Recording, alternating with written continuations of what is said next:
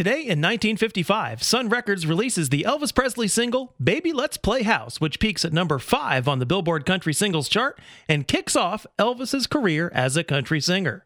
Today in 1956, after Blue Suede Shoes becomes the first million-selling single released by Sun Records, producer Sam Phillips gives Carl Perkins a brand new Cadillac. Ever mindful of his company's budget, Sam Phillips deducts the cost of the new Caddy from Carl Perkins' royalties.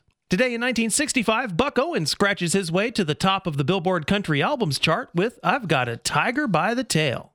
Today in 1969, Johnny Cash gets an honorary life sentence by Arkansas Governor Winthrop Rockefeller when he performs for 900 inmates at the Cummins Prison Park. Today in 1976, Tammy Wynette earns her 15th career #1 single with Till I Can Make It on My Own. Today in 1982, Big City becomes Merle Haggard's 27th career #1 single. Today in 1987, Lee Greenwood gets stuck in traffic in Boston and can't make it to Fenway Park to sing the national anthem at the Red Sox home opener. The Sox ended up losing 10-5 to the Toronto Blue Jays.